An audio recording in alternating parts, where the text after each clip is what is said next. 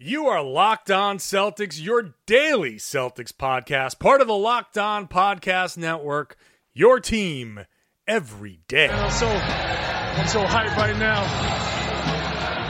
Anything's possible. Oh, my mama made it, ma. Anything's possible. Rainy days, jump shot, fade away. This the best Celtics podcast day to day. I get excited about it every night about it. A real C's fan wouldn't want to live their life without it. Banner 18 in the making, we gotta make it. Best squad in the East and still we can't get complacent. Most winning franchise, so the history's ancient. You could tell them other guys to go and plan a vacation. Yeah, Corrales, Packard, and Jay King locked on, trying to get the 18th ring. The most in-depth coverage that you ever gonna hear. Well respected in the city like Russell's career. It's Rainin' J. Millie's.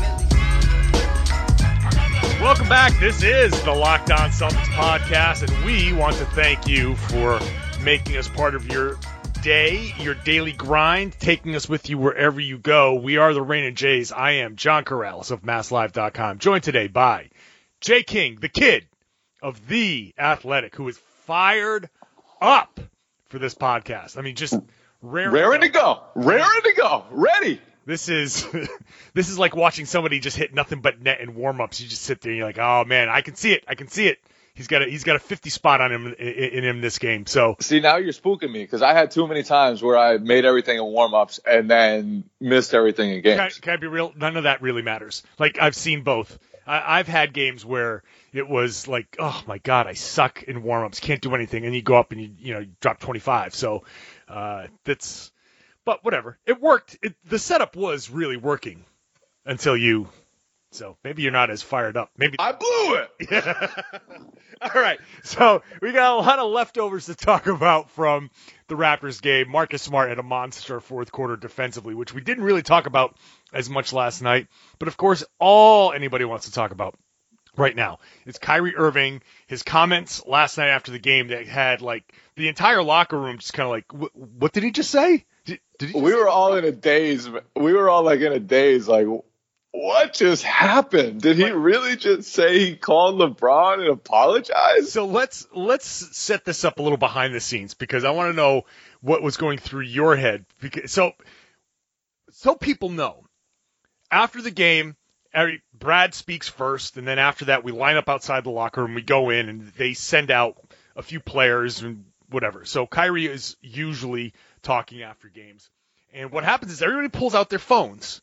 So generally speaking, like, I am recording video on my phone. So I'm not tweeting at all while that's happening, I'm just recording the video. And most people use their phones as their recorders. So all of a sudden, Kyrie drops I had to call LeBron and apologize. I was like, oh my God, I have to stop this right now, but I can't. And from there, the last 4 minutes of his availability was just like, I can't wait to write about this thing. I can't believe how big this is. This is just going to be all over SportsCenter. This is going to be all over NBA.com. Like, when you first heard it, what was your reaction? My first reaction was like, whoa. And obviously, we're going to talk a lot about the LeBron thing. And the LeBron thing is an important piece of this. I just want to state first, to me, the most important part was that he admitted Jaylen Brown was right. Yeah. And that he shouldn't have been publicly critiquing his teammates the way he has regularly throughout the season. That, to me, is bigger than the LeBron thing. The LeBron thing matters. The LeBron thing is crazy. The LeBron thing, like, he requested a trade partly because he didn't like the dynamic between him and LeBron James. That was a year and a half. Like, he broke up a championship caliber team because he didn't like that dynamic.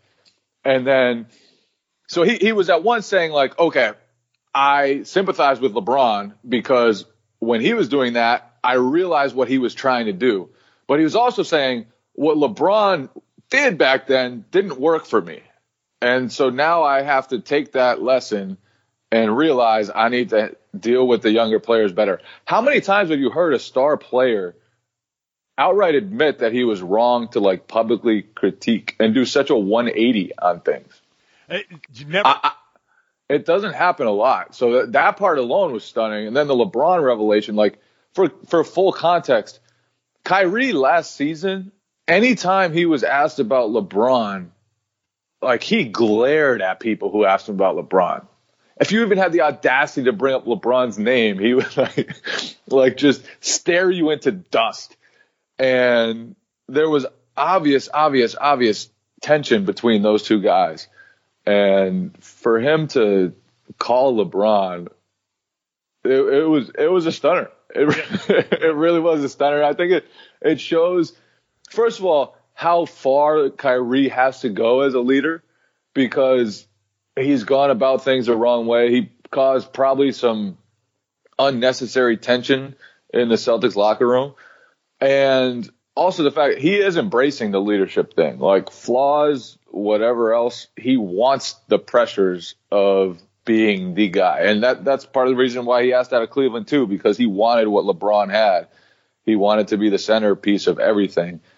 And that comes with a long list of pressures that are really tough to handle. And Kyrie hasn't always handled that right. And obviously after Jaylen Brown's comments, it was clear that some guys it rubbed the wrong way. And, you know, we were kind of debating whether those Jaylen Brown comments were a shot at Kyrie. I don't know whether it was a shot, but it's obvious Kyrie took them as a direct response to him. Like he took that as Jaylen doesn't like the way I've been acting. And he took it to heart. Yeah. He really, really took it to heart. So one thing that you wrote about in The Athletic when you wrote your version of this story is like everybody has their own kind of slant on this story. You brought up something that's very interesting to me, that LeBron, when he was in Cleveland, would constantly go to the media and talk about the same things that Kyrie's been talking about in a lot of the same ways, talking to the media about the youth and stuff like that. And I got to be careful how I phrase it, because I remember specifically when Kyrie was asked, do you have a father-son relationship with LeBron? Oh, you're going to say you become your father. But you know what? There's an element of that to this, that it's not exactly a father-son thing, but when you're young and you're learning from an authority, not an authority, but an older figure like that. I think LeBron's an authority. LeBron is definitely an authority. We can call him an authority. However you want to phrase it. But isn't that really the case? In a similar way that I learned from my dad and you learned from your dad and I learned from my influences, male influences, people who influence me, coaches, other teammates, and you tend to take on their tendencies. So it's not surprising, and I'm glad you brought it up, it's not surprising that Kyrie, in learning how to become a leader, goes back to leading the way LeBron led, because that was his first leader in the NBA, and he's kind of taking on some of those tendencies. And again, I want to be clear. I'm not saying it as a father-son, but there is the similarity in how people act when they learn from somebody above them. So that, I think, was kind of an interesting full circle for him to kind of, when he brings up LeBron, that, okay, now I see what you were trying to do, and now this is where he really becomes an individual. This could be the flashpoint for him to say, I see what LeBron was trying to do. I was being difficult or not receptive, much like these young guys are not being receptive. And now I have to understand that what drove me away from LeBron, I can't do again and drive these guys away from me. And I think that may be, and I'm not 100% sure that this is the exact realization that he's come to. I think this is what it is, but that may be the thing that changes how he approaches his own leadership. So that is, for me, maybe the most important takeaway, that this realization of, okay, calling him out, it's not, I've seen it done before. I understand that situation. I know how that movie ends. I'm not going to be that way anymore. And now he becomes his own guy. And I don't want to keep rambling, but it's much like, I'll compare it to myself as a writer. And when I started writing, I started basically mimicking people that I liked that were really, really good. And my early stuff was essentially a carbon copy of their voice. I was doing an imitation of other people. And then as you get older, you start developing your own voice. And this is just the natural progression, just like the young kids have their own natural progression as as NBA players, he has his own natural progression as a leader in this locker room. So that's my spin. The other question comes out of this, Jay. Should he be talking about him and his progression as a leader? That's been one of the other talking points. Let's take a break and come back after the break to start getting into that aspect of it. Stick around here on the Locked On Celtics podcast. A reminder, if you have a smart speaker, if you got a smart speaker as a gift, go ahead, wake it up, and ask it to play podcast Locked On Celtics. Or if you like any other show, Locked On NBA, you can just do that, play it through your smart speaker, ask it to play podcast, and then whatever. We're back in a minute on the Locked On Celtics podcast.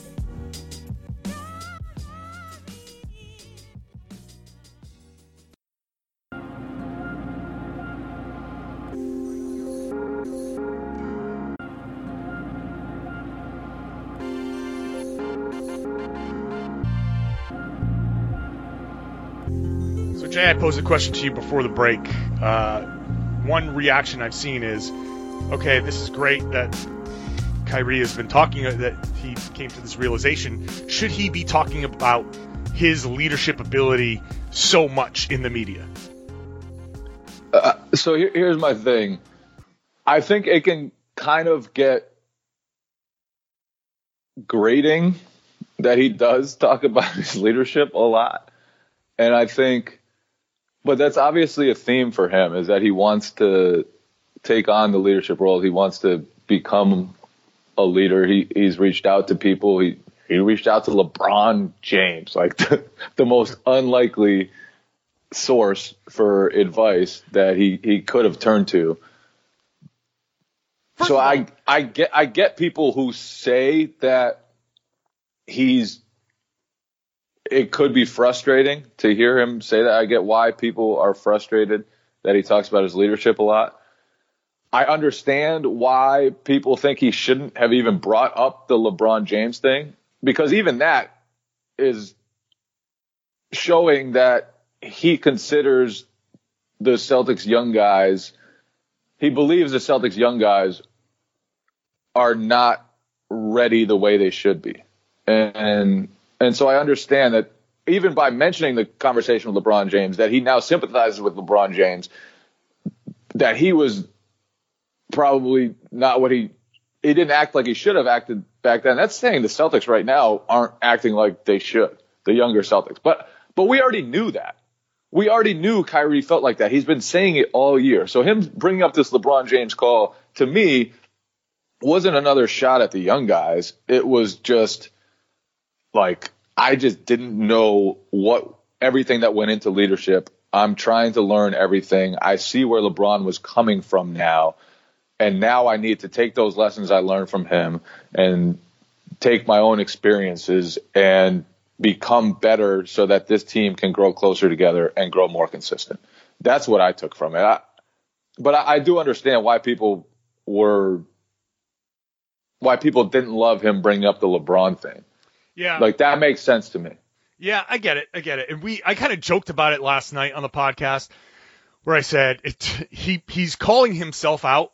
If you listen to everything that he said, and he calls himself out and he says, I was young and all I cared about was All-Stars and all my own stuff. And it sounds like this kind of fun, self-deprecating realization, like, man, I get it, LeBron. I was a pain in the ass. And then, wait a minute. I've been talking about these guys, and if I was a pain in the ass, then these guys are a pain in the ass. So there is within it an inherent kind of shot at the other guys that can be interpreted as stop messing with these guys. And I saw people tweeting the Bill Simmons take, and that's the exact Bill Simmons take, that he's very anti-Kyrie in this whole thing. But I think that's a case of being in there. I didn't come out of it thinking like, oh God, this again. Like, I felt like this was his moment to come to this realization. And like you said at the beginning, it was saying JB was right, I think, is the line that he kind of absolves himself of this is another shot at the young guys thing. Like, I think and this is also an example of how the media or people in general say we want an athlete to be forthcoming when you don't really want an athlete to be forthcoming, some people, because this felt like to me an honest Kyrie moment that maybe a little too honest, maybe he shared too much if you want to go down that road, but he was telling you that, hey, I called LeBron. He didn't have to say it. He could have kept it quiet, but he kind of offered that up almost as a sign of vulnerability, almost as a sign of like, hey, I know I've been like very defensive about the whole LeBron thing. Here I am telling everybody, I realized what I've been doing and how I've been acting, and I actually reached out to LeBron as almost a fence mending thing or whatever. Being in that locker room, I took it that way. But for people who want athletes to be forthcoming when they are, it's hard to turn around and be like, oh, you shouldn't say that though. Like, do you want a guy to tell you the truth? Do you want a guy to be honest with you, or don't you? And you can't have it both ways. Like Kyrie, I think, is being honest and forthcoming. Whether you like the things that he says or not, you got to give the guy credit for telling us things that are giving us these honest answers. So the other thing I want to know is, what the hell was LeBron's reaction when he looked down at his phone? He's having dinner apparently with Kevin Love. Yeah, that was my favorite part. Learning that he got it while at an Italian restaurant with Kevin Love, and he showed everyone the phone, and it was kind of like, what in the hell? Can you believe who it is on this line right now? Can you imagine? Like, that had to be. I so wish I could see the moment and the look. Like, what's the look on Kevin Love's face in that moment? Like, are you kidding me right now? Like, that had to be hilarious. But yeah, that's just all kinds of craziness going on here with this situation. That cracked me up. That like, what were those guys thinking? And then the other layer to this is the what if of it. What if Kyrie had come to this realization 2 years ago when he was still in Cleveland? Can you imagine? Like I said this last night to Sam. Like, the people in Cleveland have to be like, what? Now you figured this out? Thanks. Because he would have stayed in Cleveland, and LeBron might still be in Cleveland, and they might have a couple more championships. Yeah, I'm sure the people in Cleveland have to be like, you son of a bitch.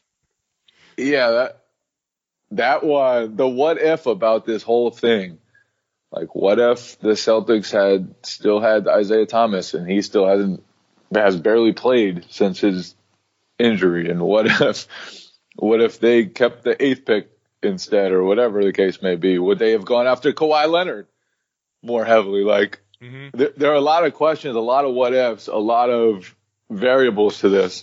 But that's the NBA. Everything is so fickle, and sometimes relationships just don't work at the time. But I also think it's cool that those guys have mended their issues. Like, they had the greatest comeback in finals history. Mm-hmm. So I think it's a really cool thing, a really neat thing that they're now past whatever bumps were between them, and they can just fully appreciate that. So that's a neat part to me. And I saw some people on Twitter saying, Kyrie to LA. Yeah, that's a funny take. I enjoyed that.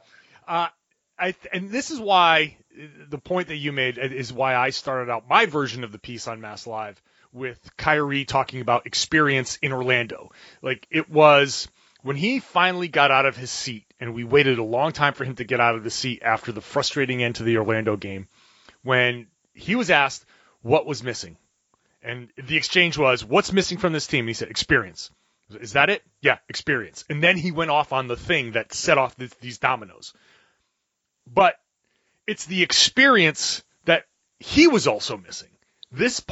All of the stuff that we've been talking about, everything that happened from Brad Stevens drawing up the play in the huddle in Orlando to today, right now, talking about this has been an experience for Kyrie. This is how you grow. This is how you learn. This is why old people know more than young people. So this has become this becomes the experience that you need. If you don't have this experience, you don't learn that LeBron had a point. Like, he doesn't figure out LeBron had a point until he screws something up so massively. So it's kind of funny. Well, from a Boston perspective, funny, not from a Cleveland perspective, but it's kind of funny to say, oh, Cleveland people must be like pissed. But he couldn't come to this realization until he left, until he goes through what he goes through and everything. It's like any kind of relationship. You know, it's hard for people to be the right person in a relationship until you've gone through and broken up a few times and realize, oh, I was kind of a dick in that situation. I can't be a dick like that anymore. Or I made a mistake, or this person made a mistake and I can't take this. All of these things, as you grow up, you learn these things. And we forget that Kyrie's a young guy. He's in his mid-20s. Like, he can't have everything figured out in life. So this is an important step. Now, what does he do with it? I don't know. We don't know what the future is going to bring. You'd like to think that this is a positive step forward for him, that he's learned enough, he's become a bigger person, big enough to call LeBron on his own unprompted. That's a big, big step. It feels like a big step, a positive step. But who knows? Tomorrow, something else could happen, and they could screw something up in Memphis, and he can go on a rant, and then we're back at square one. So, and here's why it's important to me. Because this Celtics team has been streaky. They've been great. Sometimes they are so good. Other times they're so bad. And when they lose, it seems like every defeat they've made into something greater than it is. Like, almost all the time, there's something going on with this team. There's been something going on with this team, whether it's Kyrie calling people out, or Marcus Morris shoving Jaylen Brown, or a long team meeting while the media waits in the hallway. Every defeat, like every bump in the road, they haven't just walked over it. They've like cuddled with it, like banged their heads against it, like thrown each other off of it.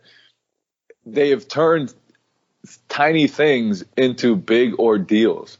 And if they can stop doing that, and if they can get past those little stretches when things go wrong and just stay together through those, that's a big deal. And that's why I think this is important. And obviously, him coming to this realization doesn't matter if he doesn't change and he doesn't become the leader everyone wants him to be, and the leader that guys can look up to, that he wants to bring guys together, that he wants to be. Yeah. But if this team can find that harmony, it's a big deal, because they have shown when they're at their best, they can be really good. They play, some of their stretches have been the best of the Brad Stevens era. That's just, when they're rolling, they get it rolling. They can look so damn powerful, so damn good on both ends of the court. And so there is that potential there. They just have to mine it and continue mining it. And that's been a bumpy process for this team. I will, my final word here on this before we move on to the leftovers from the Toronto game is that, but the reason why I stay positive about this team is that I do legitimately think that they want it. They do want things to work out. It's not like they are in a locker room where, I understand there's questions about exact motivation of young guys, but they all do want to win. They all do want to play with each other, it feels like. I don't think there's any real division in this team. They do want to go out there and realize the expectations. They do want to win. They do want, Kyrie does actually want to be a good leader. I don't think he's BSing us. I think that's something that he strives to be. So the question for the Celtics is, can they figure out how to do it and when? If they can't, then this team will never win anything. If they can, it's a question of, can they do it this season, or will it take a trade or something else or just more experience, as Kyrie said, for them to figure it out? I've got a question for you. Hit me. Why do you think Kyrie didn't realize this all season? Realize what? That he was being... that he was doing all the things he disliked about LeBron. I think it just took like the reaction. Like it took the other guys, I think, kind of fighting back a little bit. Like I don't think after the Brooklyn game and where Jalen said what he said, I don't think that was the first Kyrie heard that sentiment. I'm pretty sure that after Kyrie said what he said in Orlando, because remember, everybody was on the bus and gone. Everybody was either back in the hotel or waiting on a bus for Kyrie because they put up the times on the whiteboard of when the last bus is, and he spoke probably at 20 minutes past the last bus. So they're all sitting there waiting, and we all start tweeting, and they, I'm sure, said, "This again?" And when he got back, there had to be words. It's not like they don't talk to each other. So I think somewhere, either him and the players, him and the coaches, him and a personal confidant, somebody within his own inner circle, somebody had to come to him and be like, okay, this is enough. Like, this is enough. Or maybe it was just the media reaction and somebody somewhere, he got a message. And maybe earlier on, he was trying to do what he did, and he didn't realize what the grading effect of it was. But I do think that Orlando was the tipping point, and somebody somewhere in that realm said, okay, this isn't working. Now you've turned the corner, and it's becoming counterproductive.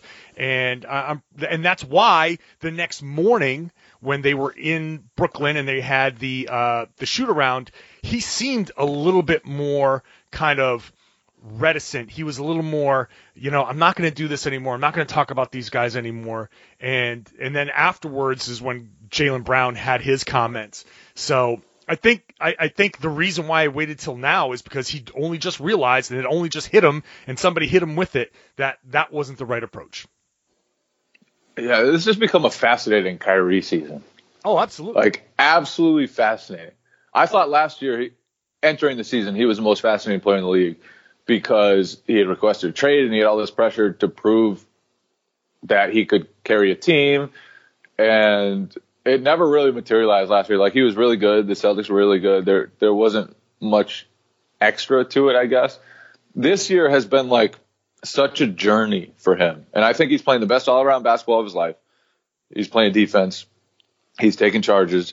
He's passing the ball. I mean, he had 18 assists against the Raptors, threw some great passes, and has been doing that pretty consistently. And at the same time, there's been like this journey with him and the like almost internal conflicts between he wants to stress the patience to build championship habits, but then also he has no patience for his teammates who don't have championship habits already. And he wants to build up the young players, but he's also tearing down the young players. And so it's like his heart's in the right place. He doesn't really know what to do. He's obviously exerting effort, leading by example all the time by changing his entire attitude toward defense. And it really has just become a fascinating season of introspection and clashes with himself, with, Jaylen Brown came out, obviously directed public comments at Kyrie. And so there have just been a lot of layers to this Kyrie season.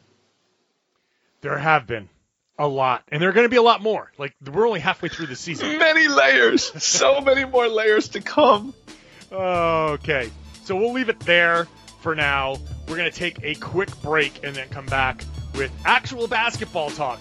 Some leftover thoughts from the win over the Toronto Raptors when we return on the Locked On Celtics podcast.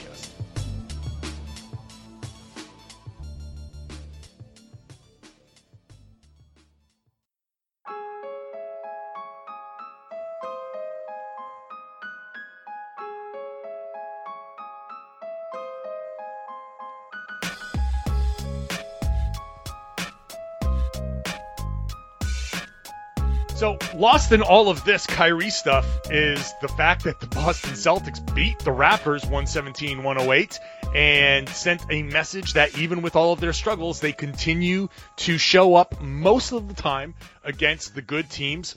They've beaten Toronto again, and I believe they have now an opportunity to go into Toronto and take a tiebreaker, which may be moot. They're about 5 games out here. They have a lot of ground to make up, but still, tiebreaker is important. And some really good basketball in this game. So one of the things that we did not talk about on last night's podcast, which you, Jay, highlighted on Twitter, was Marcus Smart's monster defense down the stretch. We got caught up in the Kyrie madness and all of the points and assists and how he had a direct contribution to 25 points down the stretch, but he would not have had that exact contribution, and the result might not have been the same if it was not for Marcus Smart defending the way he did. Yeah, Marcus Smart was a beast down the stretch. Literally guarded everyone on the court. Had a monster block out of Serge Ibaka. Contested Kawhi. I mean, he was matched up against Kawhi. How many guards out there would be matched up against Kawhi for most of a game? Is Drew Holiday maybe the only other one who could even try it? I'm trying to think like who else a coach would even consider giving that assignment. No. It just doesn't happen. So Smart was great. I thought Terry Rozier, his energy, like a lot of guys on the team said, changed the game in the second quarter. The first half. Gordon Hayward and Jaylen Brown were all three of them really good in the first half. Baines' return, very important. I mean, that guy just gives the Celtics a lot of what they need. And he's always energy. Always energy, always barking out orders, always telling guys where to be. And the Celtics missed his presence while he was gone. So that was a fun game to watch, wasn't it? Just two teams executing at a high level. And Brad was so excited. He was so excited that the Celtics took a couple of shots, took a couple punches to the face, and just kept swinging and kept fighting because they haven't done that a lot. And he was asked about that actually before the game, and Brad kind of said, "Yeah, you're onto something with that question." Yeah, he's like, that one, you got a good point there. And then the Celtics went ahead and came back after really a dreadful start where Raptors were just scoring in the paint at will, and Celtics had a ton of turnovers. And then later on, Raptors had a huge run. Boston came back again. So resilience from the Celtics. Resilience. Hey, by the way, since you brought up Brad pregame, I thought it was a really funny Brad moment when I guess it was maybe one of the Raptors people asked him, "Do you think it's easier to guard Kawhi because you know he's going to be the only guy that gets the ball down the stretch?" And Brad Stevens was like, "Oh, this is where my quote's supposed to come back and haunt me forever, and I'm supposed to say, oh yeah, he's easier to guard, and I'm on his whiteboard for the rest of my life." I thought that was a pretty funny moment in the pregame scrum. Brad having some more fun with the assembled media as we move forward. But yeah, he was excited to see that the Celtics did respond well. We were excited to see that the Celtics were able to respond well. And mostly because the effort was there. And another thing here is that Al Horford was able to hit shots. And Al Horford has been struggling a lot more than we expected this season. Some of it might be a little bit of him coasting. Some of it has been his knee, but it's just not been there the way it was last year. And him picking and popping and hitting those 3-pointers just changes the entire dynamic of what they're able to do on offense. But then him again on defense, he had a big time block down the stretch that was really important. So part of making that counterpunch, part of making that comeback is answering them when they hit shots. And some of the biggest shots came from Al Horford and Aaron Baines. Aaron Baines, that 3 was crucial. Yeah, that 3 was crucial. I enjoyed the Baines-Monroe matchup. Baines-Monroe really just had me excited. The one play where Monroe closed out to Baines on the perimeter, and then Baines kind of like started to go one-on-one against him. I was like, what is going on? Gloved Baines going one-on-one from the perimeter. And Greg Monroe had some moments, and Baines hit the three when Monroe didn't even consider guarding him on the perimeter. I am all for Moose versus Baines matchups. Give me more of that. Okay, what else here? How good was Gordon Hayward? Like that? Yeah, his first half was fantastic. Yeah, that I saw a move highlighted from I think it was from his trainer that tweeted it out. The crossover between the legs step back was just beautiful. And the Celtics had some crazy step backs. Marcus Morris had one too that looked like Harden. Yeah, I mean they're really, when they're on, they're on. The one from the one from Hayward is I think is an important one because he hasn't really been doing that. And stopping on a dime, turning the corner, and crossing over and stepping back and hitting that three is just another little incremental step forward and just another sign that just be patient with this guy. He was huge, and I thought he did a great job. And in that second quarter where Terry Rozier came in and did a fantastic job defensively, it was Gordon Hayward that on offense was carrying the team and turned a deficit into a big lead for the Celtics. This is true. This is true. I am not bored. I am disagreeing here. What a point, John. All right. Any other points from the game, Jay? Kyrie's three over Kawhi was ridiculous. I just want to stress that. I know you all know that, but that was Kawhi Leonard. And then there was another spin move Kyrie had with a little floater over to Kawhi. Kyrie, he had some bad lefty floater. Yeah, it was a joke. It was a joke. He had some ugly turnovers early on, just some careless turnovers. But with the exception of that, just put on an absolute show. And you could tell early on. I didn't tweet it because I usually hate remarks like this, and normally you can't tell, but it seemed like there was an extra energy to him for that game.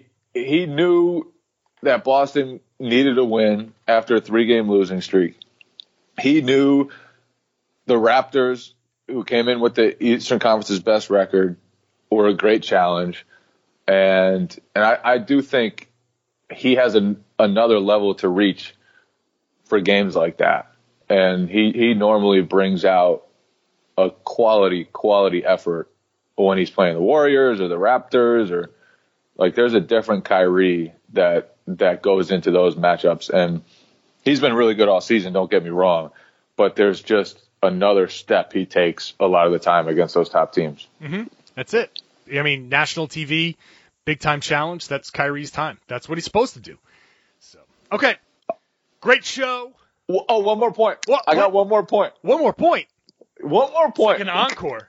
I'm ready to wrap it up, and Jay comes swooping back in. Kyrie's quote to the was it a game on ESPN, right? Yeah. His quote in his walk-off interview is yes. What's the NBA without drama or something? or it can be without drama, Kyrie. There doesn't have to be drama. but I think he's starting to realize that. So, shouts to Kyrie. Yep. He also said that they can roll over anybody if they're playing like this. He did say that. He is very high on the potential of this squad, which I think is part of the reason why he's been so hard on this squad. Right. No, absolutely. I think that's absolutely true. And he's right to be high on this on their potential. They've got so much that they can rely on. So many guys that can take over at any moment. All right. Now that's the end of the show, unless Jay has another point. Nope, that's it from me. Okay. All of the new listeners, we really appreciate you tuning in. If this is your first show, thank you. We hope that you have enjoyed it. This is the Friday podcast, so let it soak in over the weekend. We'll be back for a Monday podcast in a couple of days. We're here for you Monday through Friday. Give us that subscription. Give us that 5-star rating. Write a good review and share the podcast. Tell your friends. They should be listening to the Locked On Celtics podcast here on the Locked On Podcast Network. Yeah, Corrales, Packard, and J. King. Locked On Celtics.